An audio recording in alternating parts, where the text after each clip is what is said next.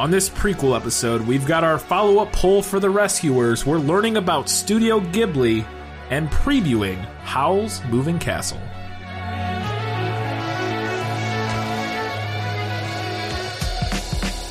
Hello and welcome back to This Film Is Lit, the podcast where we talk about movies that are based on books. It's a prequel episode, which means we have a bunch of stuff to get to, but it won't take very long because it's all very short things, relatively speaking.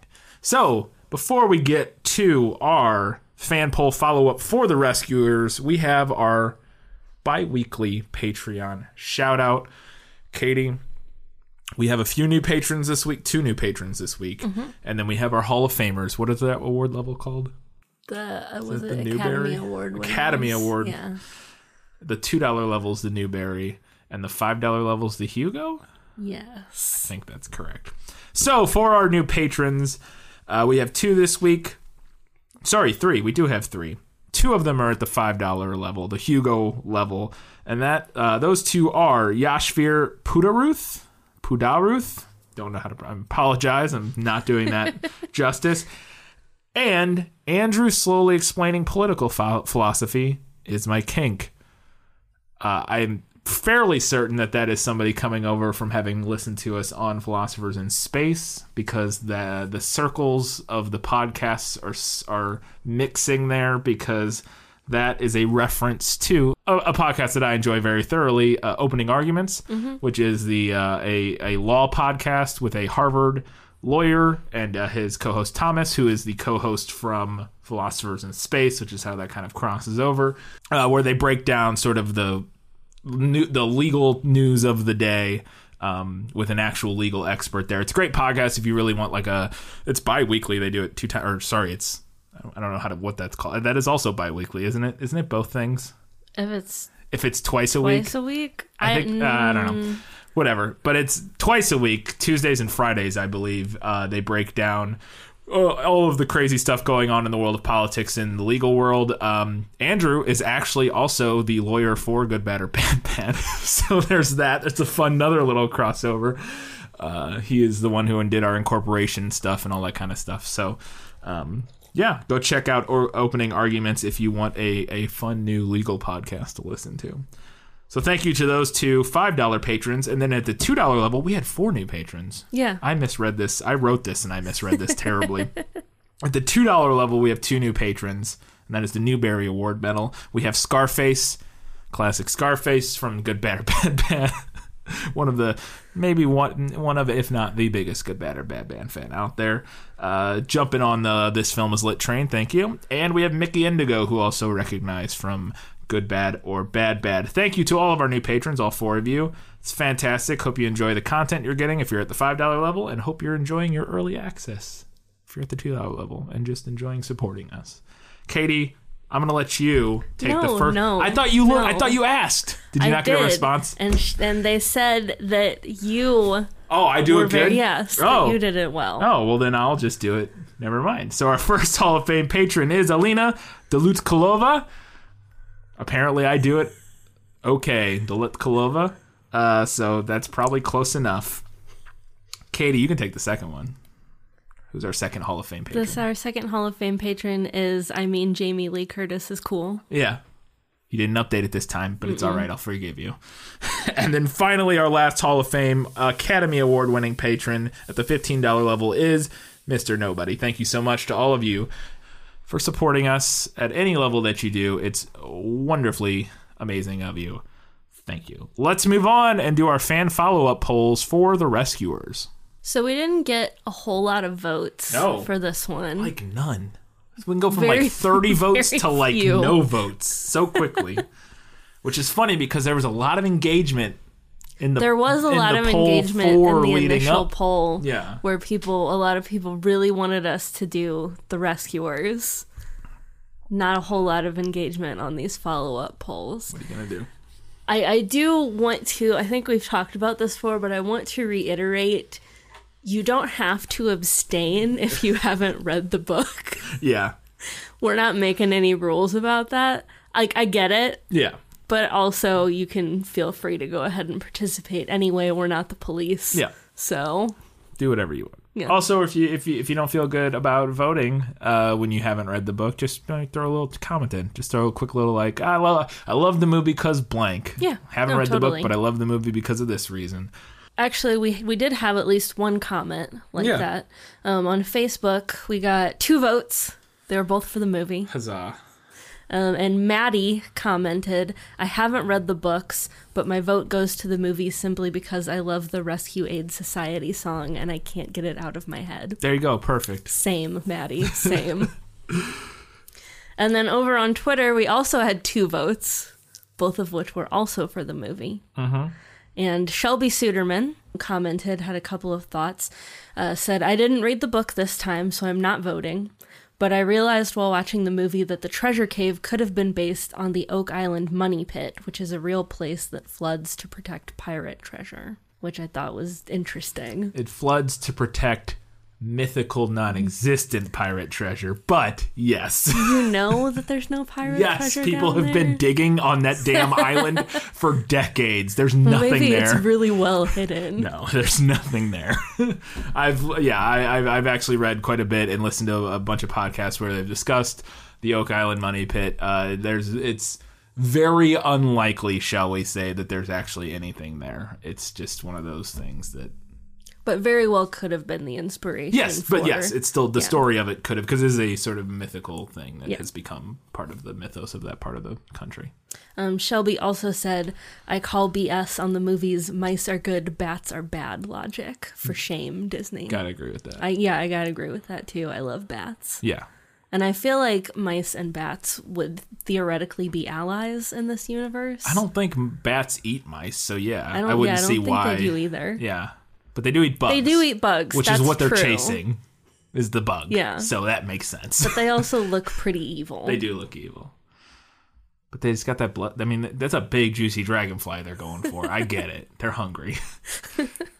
All right, that was it for our follow-up polls for the Rescuers. Thank you to everybody who commented and who voted. Like we said before, don't be afraid to vote, even if you haven't read or watched, done both, that's fine. But also, if you don't feel bad about voting, like Shelby said, go ahead and leave a comment. And Maddie both did the same thing. Perfect. Do that. It's great. Let's go ahead. We got a learning thing segment for the first time in a couple weeks. We're going to learn about Studio Ghibli. No matter what anybody tells you, words and ideas can change the world. All right, so I have some information, some fun facts. This is like the normal. This is similar to like what we do at the books and the movies, kind of facts. But it's about Studio Ghibli in general. Yeah. Because this is our first time doing one of the movies. Probably won't be our last, because I'm sure there are several others that are based on books. So I'm sure eventually we'll get to more. But yeah. So the first thing I found out when I was trying to verify once and for all how Ghibli was pronounced, because I feel like I hear it a whole host of different ways. So the name Ghibli was given by Miyazaki, and it comes from the Italian noun Ghibli, which is based on the Libyan Arabic name for the hot desert wind in that country. Huh. Yeah. So the idea, it's kind of like a symbolic thing, I guess. The idea was that the studio would blow a new wind through the anime industry. Miyazaki using symbolism? What? Crazy. Also, I got a comment here. So it's Ghibli, which is what I always thought it was, because I know some people say Ghibli, and they're not sure. But I'd always called it Ghibli, and that seems to be the correct I pronunciation. think the H just throws people off. Yeah, at least English it looks speakers. A little weird. Yeah, the Italian there looks a little strange. The thing that I find interesting is, so you have Hayao Miyazaki written out here, and is his first name not Hayao? Is it Hayao? Hayao? I have because that's the pronunciation you have here is HAYA-OH, which to me is. So I took that off of the internet. Okay, interesting. I've always heard Hayao Miyazaki or something along those lines. I could be wrong, the internet is a wide place that is Yeah. often wrong. I have a lot of pronunciation guides throughout this segment. Yeah. Just Oh. FYI. Yeah, that's fair. So, and I'm probably not going to get all of them right regardless. Yeah. So, All right. I was just wondering if anybody knows. I'm sure somebody does because Yeah. it's Miyazaki. I'm sure somebody knows how to pronounce his first name. Let us know because I had always heard Hayao, but this looks like it may be something slightly different than that. Cool. all right. So, Studio Ghibli, founded in 1985 by directors Miyazaki, and then Takahata. Isao Takahata, I think, possibly, and then producer Toshio Suzuki. So the studio was founded after the success of the 1984 film Nausicaa of the Valley of the Wind. Never heard of that one. I've heard of it. I've never seen it. So they had this one movie. It was pretty successful, so they decided to go ahead and Create a studio. Yeah, create a studio based on that. The studio has mainly produced films by Miyazaki, which was unsurprising to learn. Yeah. To me, the surprising thing to learn is that there's other people. Yeah, Because right. in my head, I don't. To be fair, we've talked about this. I've only seen a few. Yeah, I've only seen a few of them. To me, like Studio Ghibli and Miyazaki are basically synonymous. interchangeable. Yeah, but that's probably just a lack of knowledge on our part. Clearly, because But they have produced films by other directors, including their second most prolific director being Takahata, the other founder, with his most notable film being Grave of the Fireflies. which I have heard of. Yes, I've heard of that. Didn't I've realize never that seen was- it. Yeah, I'm from what I understand, it's very sad. Yeah, Yeah. that was my understanding Yeah, of it as well. Very depressing. It has to do with the bombings in Hiroshima or Nagasaki, I believe. Either the aftermath or it takes place during or something along those lines, from what I understand. And it's very, very depressing, but very good, supposedly. So here's something that I thought was interesting. I'm not giving like a full history on Studio Ghibli. A lot of it was not all that interesting. Yeah. Like a lot of what I read was about who has like different distribution rights to the films. Wow. And it was a lot of different people Yeah. or companies, I guess. But one thing that I did think was interesting, the studio is known for having a strict no edits policy when they license their films abroad, supposedly due to Nausicaa of the Valley of the Wind being heavily edited when the film was released in the United States under a different title, Warriors of the Wind. And now supposedly that no cuts policy was really thrown into sharp relief when Miramax suggested editing Princess Mononoke, I think is how it's pronounced. Yeah, Mononoke. Yeah. Or Mononoke. Mononoke in Either order way. to, but they suggested editing it in order to make it more marketable. And supposedly a Studio Ghibli producer sent Ghibli. God dang it! Sorry. A Studio Ghibli producer sent an authentic Japanese sword with the message "no cuts." That's the rumor. Anyway. Yeah. It's like, okay. I really want that to be true. Yeah, I also want that to be true. Maybe. I don't know. Slightly terrifying. Well, I didn't. Like a I threat. didn't note it here because I didn't particularly want to bring this up. But kind of what makes it better was that it was Harvey Weinstein. Oh, yeah. Yeah. That is, I'm So cool with it. 100% I really do cool want with it it to then. be true. Absolutely want it to be true. So Miyazaki retired in 2013. He had a good long career.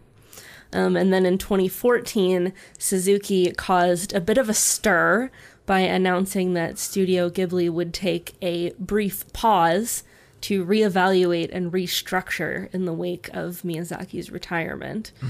He also stated some concerns about where the company might be going in the future, which led to speculation that the studio would not produce another feature film. That actually led to lead producer Yoshiaki Nishimura, Yeah. among several other staffers at the time, to actually leave and found Studio Ponok in 2015.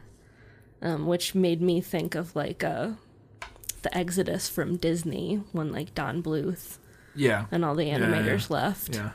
But in February 2017, Suzuki announced that Miyazaki would come out of retirement, one of those guys, Yep, one of them. to direct a new feature film with Studio Ghibli. The film will be titled How Do You Live? And it has an anticipated release date of right before the 2020 Summer Olympics, which is this year, within the next few months. Has there been a trailer? I don't know. I remember hearing something about this recently. I supposedly that date's not definite. I don't really know how it could be not definite at this point. Yeah, or at this least was probably definitely not going to be released. There's a chance that this is one of those things that's sourced from an article that came out in 2017 and hasn't been updated since. Could be outdated material. It still says is an upcoming Japan, like the initial thing says film has an anticipated release by the 2020 Summer Olympics, but there's no. I'm not seeing any extra like news articles or anything on what the status of of that is. So so I don't know. Big mystery. Yeah, we'll see. We'll find out. I have a couple things here about Miyazaki. Obviously, he's an animator, filmmaker, screenwriter. He's also an author and a manga artist. His works are typically characterized by a handful of reoccurring themes. Some of those are like humanity's relationship with nature and with technology, how those two things relate to each other. The wholesomeness of natural and traditional patterns of living, the importance of art and craftsmanship, and the difficulty of maintaining a pacifist ethic in a violent world. Yeah. I mean, his films are very, I would call them pacifist. He is absolutely, and when I was doing some research on this particular movie, that was apparently one of the themes, and He's a very strong pacifist, and he's also a bit of a Luddite, which he mentioned in terms of the which that's a $5 SAT word. If you're not sure. Basically, if I think I remember correctly, it's somebody who sort of rejects technology and doesn't like sort of the modern advances or the constantly advancing modernity of the world. So and it is something that I think comes through even just in the way his films look. Yeah. They look like they're from a different time, like an earlier time. It is funny though, because I don't think I included notes on this in my film notes, but they don't traditionally animate their movies anymore. Yeah. They are digital, but then they make them look like traditional animation. So it's like, all right. What are you going to do? Yeah. Or at least, this particular one was, from what I read, that it was mostly done digitally, and then things were done to make it look. It was a very involved process that sounded too hard and complicated, and I was not knowledgeable enough to explain what they did. So I was like, I'm just going to leave it out. But yeah. Miyazaki's works. Oh, you missed his most important recurring theme, which is flying. Flying. It's not a theme so much as a recurring. It's a signature of his. Flying is a big part of, and he's talked at length in interviews and stuff about why he uses flying and stuff like that. Interesting. So his works have been highly praised, highly awarded. He was named a Person of Cultural Merit for outstanding cultural contributions in 2012. He also received an Academy Honorary Award for his impact on animation and cinema in 2014. And in 2002, Roger Ebert suggested that Miyazaki may be the best animation filmmaker in history, which seems like pretty high praise. Yeah, I mean, if you're looking at just somebody who, he only does animation. Yeah. And so I guess I could see that. There are some, I would have to think, you have to go into some Pixar direct, but see, it's more complicated because he seems so, and I could be wrong, but he seems so central to so much of the style and the sort of feel and the everything about the movies that he directs and writes and stuff, as opposed to like somebody like, I can't even think of the guy's name who did like Toy Story. Those are usually like multiple people for one thing. That usually like Disney and Pixar have like multiple directors for a lot of their animated movies. But like Brad Bird, he like who did The Incredibles and stuff, like he also does live action, and so yeah. I mean, definitely an argument to be made. I think there's an argument to be made, at least for like his impact, like how important he is to the studio. Yeah. Because if you think about like Disney animation studios, like Walt Disney died. Right. And the studio had some shaky years. Yeah. But they pulled through. Yeah. Miyazaki just retired and were the like, studio "Maybe we're done." ground to a halt. Yeah.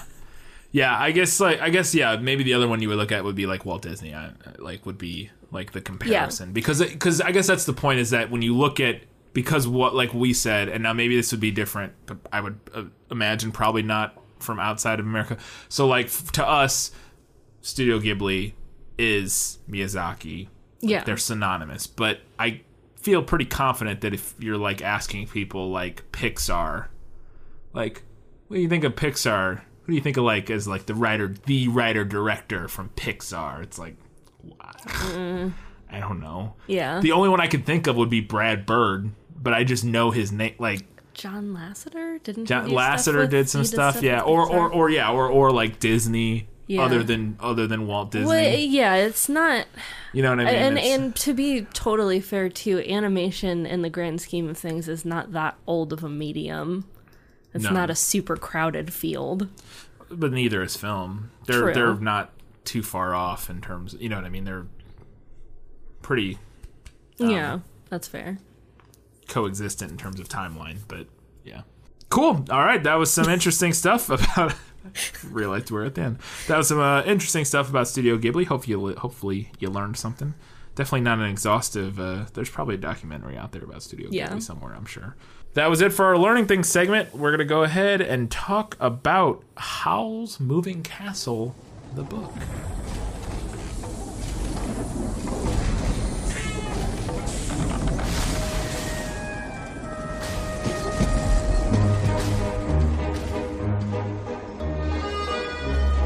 From master filmmaker Hayao Miyazaki, the director of the Academy Award-winning Spirited Away. That is ancient sorcery. And quite powerful, too.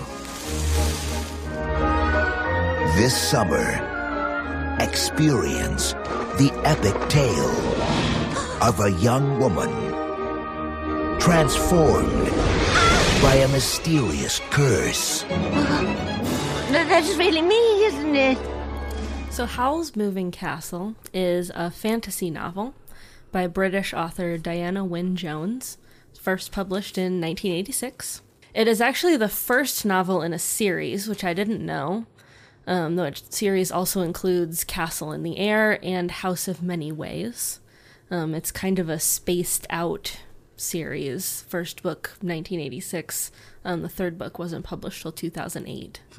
Howl's Moving Castle, though when it was published, it was the runner-up for the annual Boston Globe Horn Book Award, and it was also named one of that year's ALA Notable Books for Children. It also won the Phoenix Award 20 years later as a way to recognize its rise from relative obscurity. Oh, but that's because the movie was made. Maybe. Definitely. You said it came out in 86. The movie was made in 2004. So yeah, that's why that. Yeah. So supposedly, Jones got the idea for the book from a boy in a school that she was visiting, who asked her to write a book titled The Moving Castle. And that kind of kicked off the idea for her. Howl's Moving Castle explores several themes. Some of those include destiny, youth, courage, and love. It also has quite a few other literary references in it. The poet John Donne is alluded to and quoted several times. There's also a reference to a location from Tolkien's Middle-earth, which I have already read that, but I have not. Helm's Deep. I've not included it in here in case it's some kind of spoiler in the movie. Probably not. Probably but not, who knows? but still. We'll return to that if it's not referenced in the movie. Okay. The novel also includes references to Alice in Wonderland, Hamlet, King Arthur and the Knights of the Round Table, The Wonderful Wizard of Oz, and a traditional Welsh folk song whose title I'm probably about to butcher, even worse than I butchered all of the Japanese names. Sosvian Viach. Yeah. I looked at, so you wrote, the English, the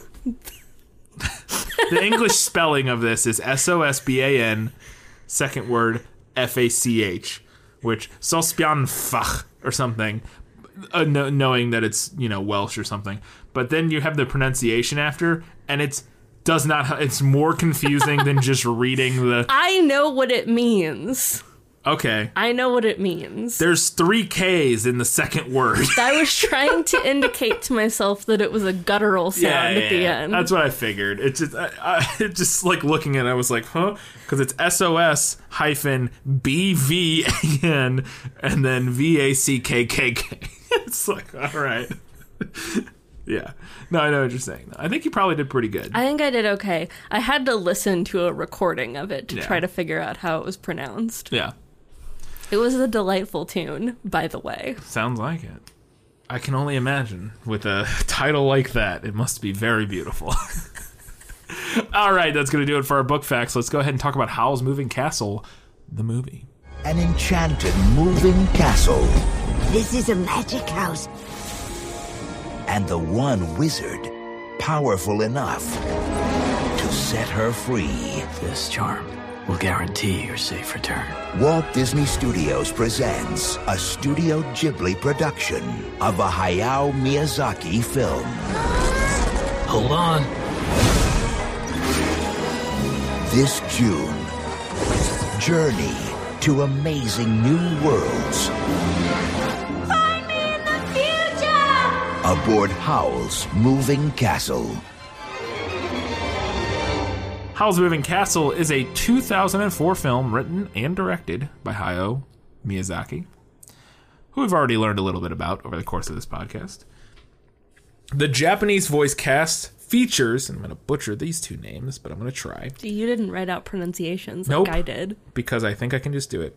Chico Baisho and Takuya Kimura, something along those lines. Takua Kimura, probably closer to the first name. The American dub features Gene Simmons, not that one. The British actress, probably best known from Spartacus, Great Expectations, and Guys and Dolls. Gene with a J. J-E-A-N, Not a yeah, G. not G-E-N-E. Other Gene Simmons. Emily Mortimer, Lauren Bacall, and Christian Bale. Originally, the film was to be directed not by Miyazaki. It was going to be Mamoru Hosoda, but he quit the project after Studio Ghibli execs vetoed like a bunch of his concept ideas. They were like, no. I would love to know, because we've already had this spoiled, that there are a lot of differences between the book and the movie. When I was doing my research for these facts, I could not find out that these are wildly different, apparently. Yeah. That this is a very loosely... Don't know any specifics yet. No. But we've had at least that spoiled. But I would actually love to know if his ideas were closer to the book. It's possible. And they were like, nah. Who knows? All right. Thus begins now the IMDb trivia, so take these next few ones with a grain of salt. Christian Bale apparently agreed to play literally any role in Howl's Moving Castle after he saw Spirited Away. But he didn't expect to play the titular role because he is Howl in Howl's Moving Castle. Speaking of Christian Bale, the movie actually features a moment with Christian Bale's distinct Batman voice, his growl, which he would later use in Batman Begins in 2005. He was in the process of preparing to play Batman when he recorded this movie, and so he snuck in a little bit of the Batman. Well, I'm Batman. I am Howl. Yeah. I'm Howl. Yeah. I don't know. Apparently, Maybe. According to this IMDb fact, we'll find out when we watch because we will be watching. We'll be on the lookout for that. And finally, the film was nominated for Best Animated Feature at the 2006 Academy Awards, but it did not win. But it did win another 14 awards and was nominated for 19 more on top of that. So a very decorated film, and I believe it was number 144 in that ballpark. I believe it was 144 on the IMDb Top 250. But most of The like Miyazaki's films are on there somewhere, or at least like the big ones, like Princess Mononoke, Spirited Away, I think Kiki's, and Totoro. Yeah, My Neighbor Totoro, isn't that what it's called? I think it's My Neighbor Totoro. Is that based on a book? I don't believe so, but I could be wrong. I would like to see that one at some point. Yeah. Maybe Spirited Away will be. We'll have to reread it and rewatch it. That would be nice. Maybe if we ever meet Christian Bale, we can ask him to explain Spirited Away to you. Yeah, apparently he loved it. Well, here's the thing. Everybody loves it. It's like the most popular Miyazaki film, probably. And most beloved. It's up there. So I'm sure most people could explain it to me. I just need to rewatch it. That's it. So, thank you for joining us for this prequel episode, where we come in 30 minutes. Perfect. That's a perfect prequel episode. We nailed it. We crushed it this time. Well done. Come back in 1 week's time, where we will be watching and then talking about Howl's Moving Castle. We're renting it from our local library because it's not... You can buy it and rent it on streaming places. I believe in all of my readings about distribution rights, I believe in America they are available through HBO Max. Yes, which is we don't have. We have HBO Go. We have normal HBO. Whatever the difference is there. But yeah, it will be coming to Netflix everywhere else in the world. Everywhere else. Netflix really teased me this week. I had so many people. I saw that like 3 different people share how excited they were about without having clearly read the article, which is one of those. This is one of those teachable moments. Read the freaking article. Don't just share something because you read the headline. No, I saw it and I was like, and then I was like, oh, yeah. I saw somebody share it and I was like, oh, interesting. And I clicked on it to read the story mainly because I wanted to know when it was going to be out. And then I got like into the second paragraph and it's like everywhere other than North America. And I was like, yeah. No, I clicked on it too because we have done that before where we have predicted something coming to a streaming service where it gets there like a couple weeks after we do an episode about it. So if you're not listening to us in America, you can put this on the England. Back.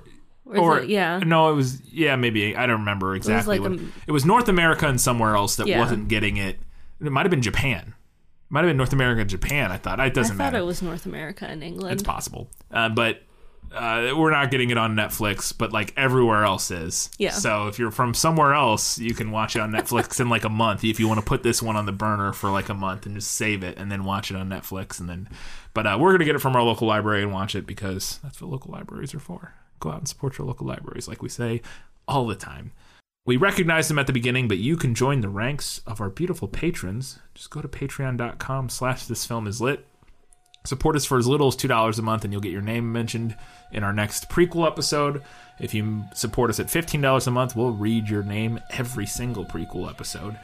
And no matter how much you give us, we're eternally grateful. And even if you don't give us money, thanks for listening. That's cool too. But, the money helps because we're actually we have server fees. We're paying for our space to post our podcast, and Katie's got to make graphics. She's got software for making graphics, and we got recording equipment. So there's some money involved in doing a podcast. So we appreciate anybody that is able to financially support us. And we appreciate you very much. So until next time, guys, gals, non-binary, and everybody else, keep reading books, keep watching movies. And keep being awesome.